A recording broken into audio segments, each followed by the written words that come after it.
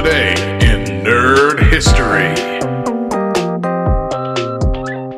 Today's date is October 8th. In 1944, The Adventures of Ozzie and Harriet premiered on CBS Radio. It was a popular family sitcom that starred the real-life Nelson family and their humorous domestic adventures. The show moved to television in 1952.